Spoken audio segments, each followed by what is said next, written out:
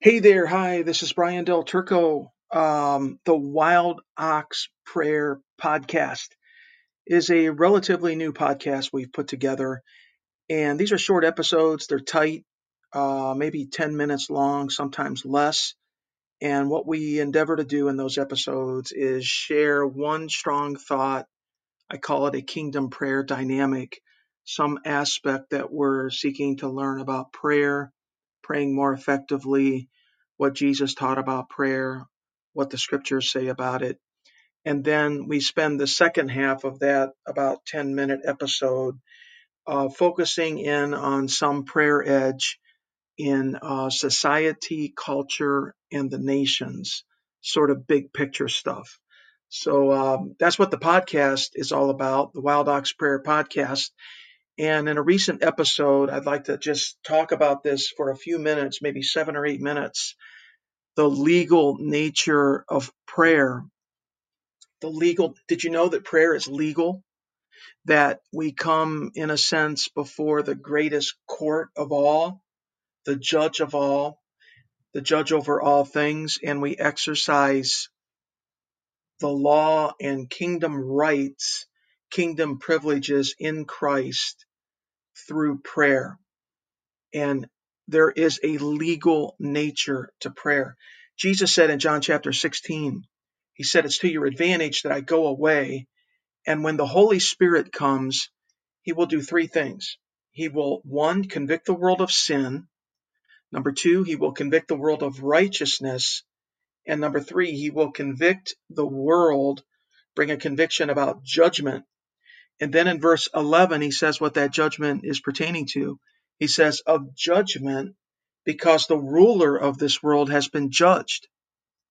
The ruler, the prince of the power of the air, our adversary, Satan, has already been judged by Jesus Christ.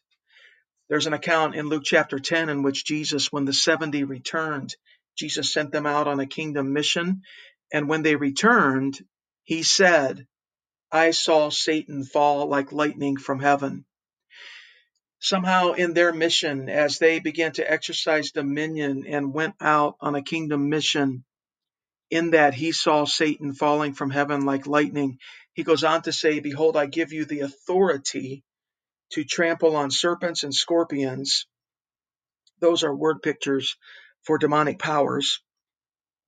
"I give you authority to trample on them," excuse me, "and over all the power of the enemy, and nothing shall by any means hurt you."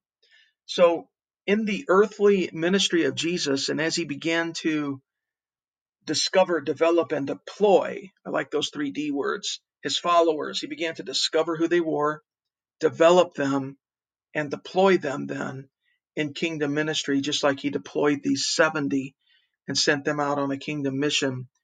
And then beyond that, Satan begins to fall like lightning from heaven just in that.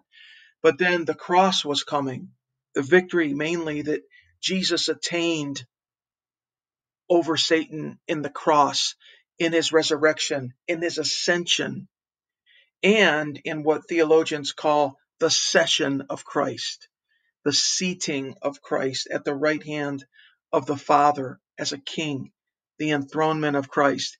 In all of that, Satan falls like lightning from heaven. Now, I'm drawing a few thoughts here from Francis Frangipan in his book, The Power of Covenant Prayer. And he says in this book, right at the beginning, that if we're going to experience the legal victory of Christ, to sustain that legal victory in our experience, and to extend it, I'm just adding a few thoughts here, and to extend it into our personal world and into the world at large, we have to exercise steadfast prayer, he says. Here's the way he puts it. To attain the legal protection of Christ, we must attain the intercession of Christ. Just like Christ's first followers said, "Lord, teach us to pray." We have to say that. Our attitude, our request has to be, "Lord, teach us to pray." It's sort of like that classic book. I think it's over 100 years now old, Andrew Murray's book, With Christ in the School of Prayer. The School of Prayer. Lord, teach us to pray. And so in Luke 18, Jesus tells this parable, this story about praying. And it says there right in the first verse that he told them a story about how we ought to always pray and not lose heart. And he ends the story. Let's go to the end of it first and then we'll come back, okay? He ends the story in verse 8 by asking a question. When the Son of Man comes, will he really find faith on the earth? And then in the preceding verse, we're kind of reading it backwards here for just a couple verses. In verse 7, he defines what faith is in his teaching here.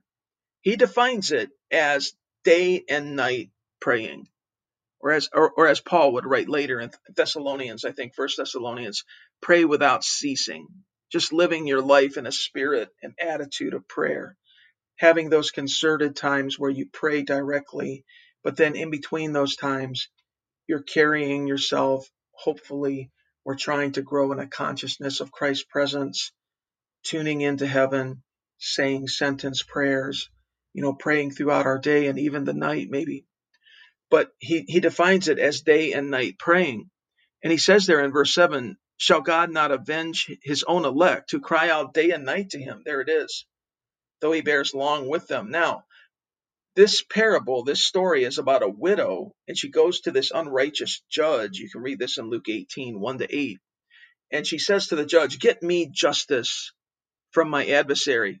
And the judge's attitude was, I don't care about this widow. I don't care about this situation. He just sort of blew her off. But she was so dogged in her faith. She pressed the legal matter so hard. Eventually the judge says, look, the judge said, I don't care about this. His internal speak is, look, I don't care about this attitude or this situation. And I just got to get rid of this woman. She's killing me. I think in the Greek language, it may carry the meaning of, it actually, believe it or not, carries the meaning, I believe, of she's pounding me in the eye. She was like, in a sense, assaulting this judge with her request, this unabashed request for legal justice. And Jesus says, now hear what this unrighteous judge said. And that's where he then says, look, if this is the approach of an unrighteous judge, will not God more speedily answer those who cry out to him day and night, his elect? That's verse 7. And then he ends it by saying, but when the Son of Man comes, will he really find faith on the earth?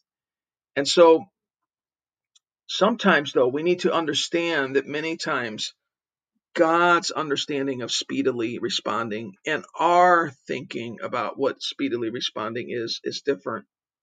And what is God up to most probably when it seems like there's a delay? Well, he's stretching out our faith. He's developing our endurance. He's really forging our character.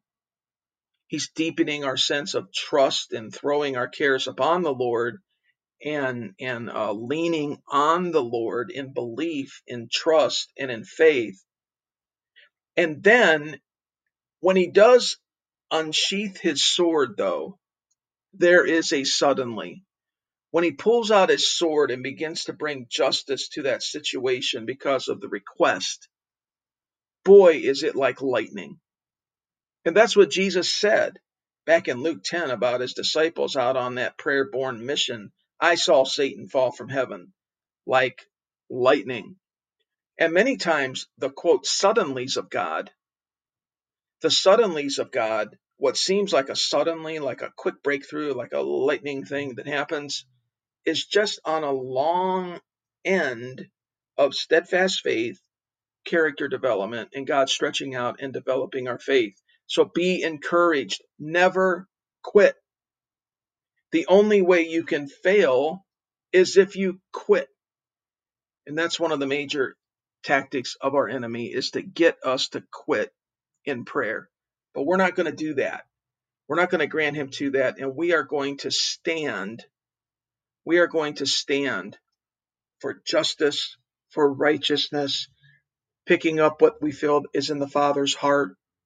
Somebody says, pray the prayers that the Father most wants to answer. What are the leading concerns of the heart of the Father? Seek to pray. on those lines, and then go from there. Let's seek first his kingdom and his righteousness, and everything else will be added to us, right? So there is a legal nature to prayer. Jesus has won the victory, but it must be, it almost sounds too much to say it, but it must be enforced in faith. But I think we can say that. It must be appropriated by faith. We must remind the judge of what has happened. This is what the Father's looking for. Remind him of the law, remind him of our rights and privileges in Christ, and then those rights and privileges are rendered. That's what we mean by the legal nature of prayer. Many things won't just happen without prayer. Many things will not happen without prayer. Many things want to happen in the Father's heart. He's waiting for us to come into the courtroom, to come before his throne of grace, as it says in the book of Hebrews, to receive help in time of need. Well, I hope this is encouraging. I hope it's inspirational to you. And Father, we just pray right now that you would forge within us a strong heart of belief that will not quit, that you would cultivate and develop within us a legal consciousness of our rights as sons and daughters of God, our rights, our inheritance in Christ, that you would remind us that you are looking for us to come before the throne of grace to beseech and to request and to, in a sense, bring before the court the awareness of needs, opportunities, challenges, and our privileges in Christ. And help us to pray the prayers that you most want to answer. May we seek first your kingdom and your righteousness and your story, and everything else will be added to us, our story in you, food, clothing, all the things that the Gentiles seek, as your son Jesus taught us in the Sermon on the Mount. We thank you for it, Father. We give you glory in Jesus' name. Well, consider subscribing and following, if you're on Podbean, this podcast, Wild Ox Prayer. There is a website, wildoxprayer.com. There's some articles there on prayer that we're putting up, as well as all of the episodes. You can stream them on each show notes page. There's an opportunity to go deeper with scriptures and sometimes with links. And you can follow it on Podbean. It's also right now on Spotify. It's on iHeartRadio, a few others. It's going to be going onto Apple soon. And once it goes onto Apple, it's going to break out onto a bunch of other smaller apps as well. Okay, we appreciate you. Blessings.